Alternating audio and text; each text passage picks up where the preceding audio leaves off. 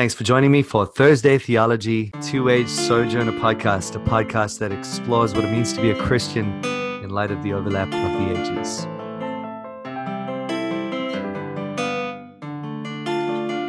Thursday Theology, right. It's been a whole week. We've been talking about theology all the way through, but the reality is now we get to focus it in on some particular points of Reformed theology, which I'm excited about. I'm a theology geek, and I can talk about this all day. And joining me is my brother, and you know him at this point. And we have begun to introduce him on Wednesdays, but we will continue to do that over Wednesdays and try and stay focused with our 10 minutes on the point of theology in this session. So say what's up. Hey, how's it going? Good. And hopefully, I'm really liking the way that these recordings are working, and it seems to be doing it even with that terrible Wi-Fi in Wainui. But hopefully this keeps working well, and we'll have a way to just bring you in on these conversations. All right. So, Andre, we're both Covenant Theology fans, and Yep. One of the things I mentioned in the previous podcast, or the previous episode at least, was that I am excited. I'm very, in the next, I think it's next weekend, I'm going to head over to Auckland to do this Covenant Theology thing there with a bunch of uni students. I just love the opportunity to talk about Covenant Theology. I think it's like one of the most exciting points for me in Reformed theology. It's just sort of taken me from the moment I kind of got my head around it.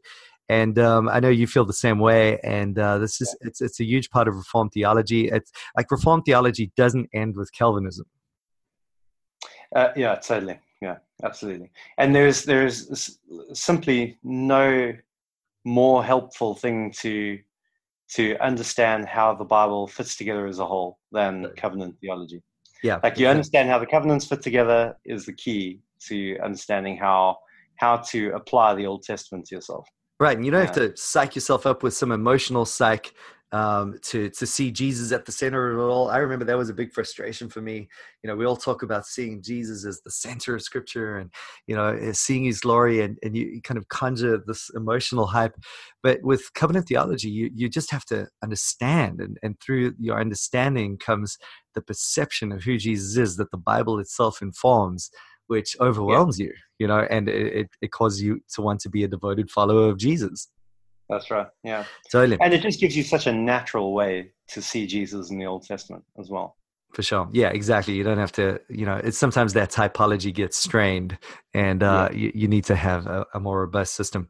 So as we start thinking about the topic, I think even before you get onto the eternal covenant or covenant of works or covenant of grace, and probably it's a good idea to focus in on one of those things at a time, and we'll do that in future episodes. But to even start out with the taxonomy, I suppose you could say, or the nomenclature or the nomenclature, depending on where you're from and how you pronounce that. Often this is a stickler point, and often it is the point of debate that comes in with regard to covenant theology. People talk past each other, or semantics ends up killing what could be a good form of unity. You have a lot of different examples, or at least expressions for what took place before the fall. Was that Edenic covenant? Was it a covenant of works? Was it a covenant of peace? Was it a garden covenant? There are a whole bunch of different things, and sometimes there's a theological agenda behind that.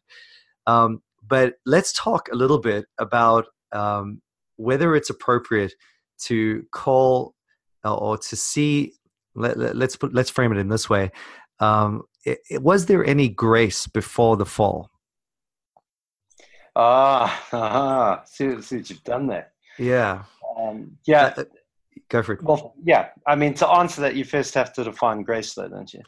Great point. Exactly. And this is, I think, the vital step that people just kind of move past, in that at some level, it's true that there is a disagreement. Like, some people might be disagreeing whether there was grace before the fall or not. But a lot of it stems from just not defining what we mean by grace. And there is a broad semantic range that we can include there. There could be, are we speaking about kindness? Is grace simply kindness? Is it blessing? Is it condescension? Is it empowering? What are we talking about? Yeah. All right. So let's define grace. We're talking about soteriological grace. We're talking about redemptive grace, that which we need as a result of sin. Mm-hmm. Mm-hmm. So, I mean, the popular definition of grace, the one that you hear most often, is that it's unmerited favor or Right. unmerited blessing. Yeah. Good. Which is a good start, isn't it? I mean, it's not everything that you have to say, but it does sort of head us in the right direction. Yeah, totally. Klein's demerited favor thing, and I think Yeah, Hawking uses that as well. That's where I'm hoping to go with this. Yeah, totally. So you got that, but before the fall, was there any unmerited favor? That's interesting. Yeah, it is interesting because on the one hand, you want to say that God didn't have to do anything for anyone. Yes. And in that sense, it is unmerited.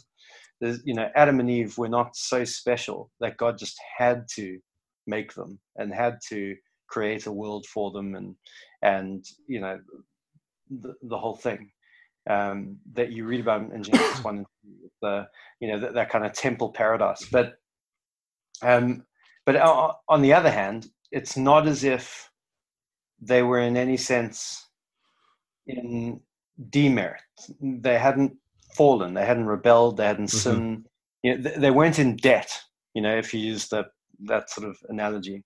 Yep. They hadn't gone into any debt. They didn't owe any fines or penalties. They were, completely, operating at a kind of neutral stage. Right.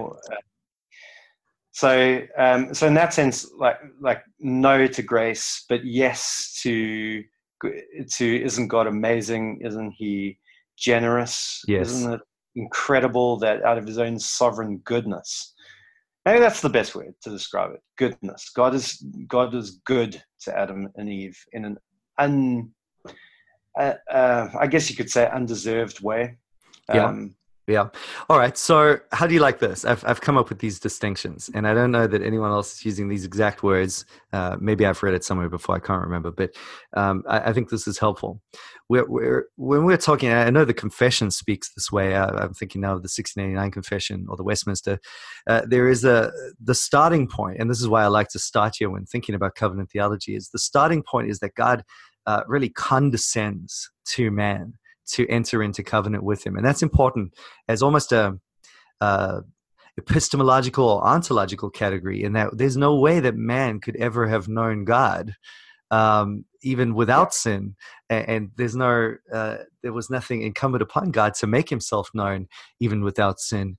But this, as we know, happens through covenant, and that then does immediately lead us to see that there's an ontological condescension of God.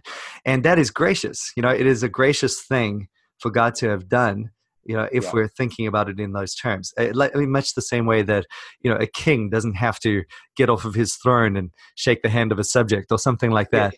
There is a graciousness about that, in that, he condescends to enter into this covenant arrangement so as to allow Adam to commune with him. And in this sense, there is very much an ontological grace. If we could differentiate between that kind of thing and a soteriological grace, where we're talking about grace in light of demerit, or grace in light of the sin that we needed punished and dealt with and covered. And so maybe that's a helpful way to go about it. What do you think of those categories? I think that could work. I mean, as long as you're making a distinction between before and after the fall, where after the fall, what we deserve is the opposite of what grace offers. We deserve punishment. We deserve judgment. And then pre-fall, that was not true of Adam and Eve. Right. But it was still true that God was God and man was man. And there was this infinite chasm between the creator and the creation. Yeah, exactly. And I suppose that's what we want to uphold. And it's not, I think the reason I'm quite strong on this is, as Kleinian covenant theologians, we tend to emphasize that there was no grace before the fall. There was no grace before the fall. And the counteraction to that is, or the maybe the unwanted flip side of that, is that we're not properly emphasizing the distinction of the creature and the creator. And we must be sure to for whatever bad those outside of this view who would want to say that there was grace before the fall, and for whatever rejection we would answer with there, we don't want to reject the idea that God was being kind and good and loving in entering into this covenant with man. Definitely not. And also, even when we talk about covenants of works and covenants of grace, or uh, or whatever sort of terminology we use, it is right to speak about, even though we would say the covenant with Moses was a covenant of works, a republication of the Adamic covenant. It's still graciously given. Yep, that's right. Yeah, it was a tutor to show us our sin that we might be justified by Christ. We didn't. I mean, just even the reality of that object lesson in Israel was a kind thing for God to do. And to the mere fact that God is bothering to enter into any kind of covenant, is a gracious thing. But doesn't make the covenant a covenant that operates on the principle of grace. Right, totally. So that's essentially what we're emphasizing, and that's a great place. I think probably one of the most important places to start when talking about covenant theology. People often start with the definition of the covenant.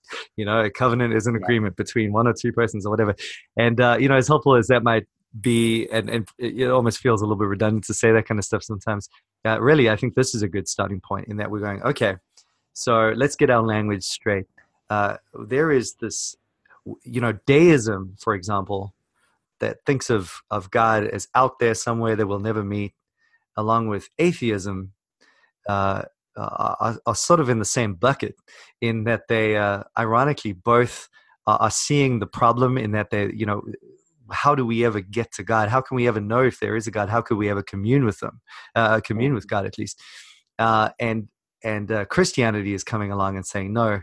Or theism, Christian theism, is coming along and saying we can know because God has condescended to make us know and or allow us to know. And so this is, I love that point as well, because we're talking about communion with God at the end of the day.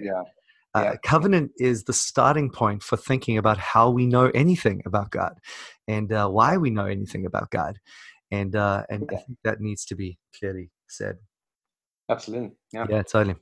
Good. Well, that takes us to 10 minutes, and maybe there are a lot of big words there, so let's leave it at that. Ontology, by the way, I just thought to mention, is a study of being. So God's, in his ontological being, is greater than ever any creature could be, and this is what makes him God. The study of epistemology is the study of how we know truth, and how we know truth about God. Certainly, theology. These terms we've been throwing around, and you can see why they would be relevant in light of covenant theology. So perhaps just as we work on getting some terms together for future conversations, those are ones worth keeping in mind. Anything else you want to add there before we cast off here, bro? No, that's good. Yeah, I think that's awesome. Exactly. Thanks for joining me. And tune in, or you don't have to tune in, just keep us on your podcast player thing. This isn't radio. This is a podcast. So just looking forward to speaking with you next Thursday, Theology. But don't forget to join tomorrow for Philosophy Friday.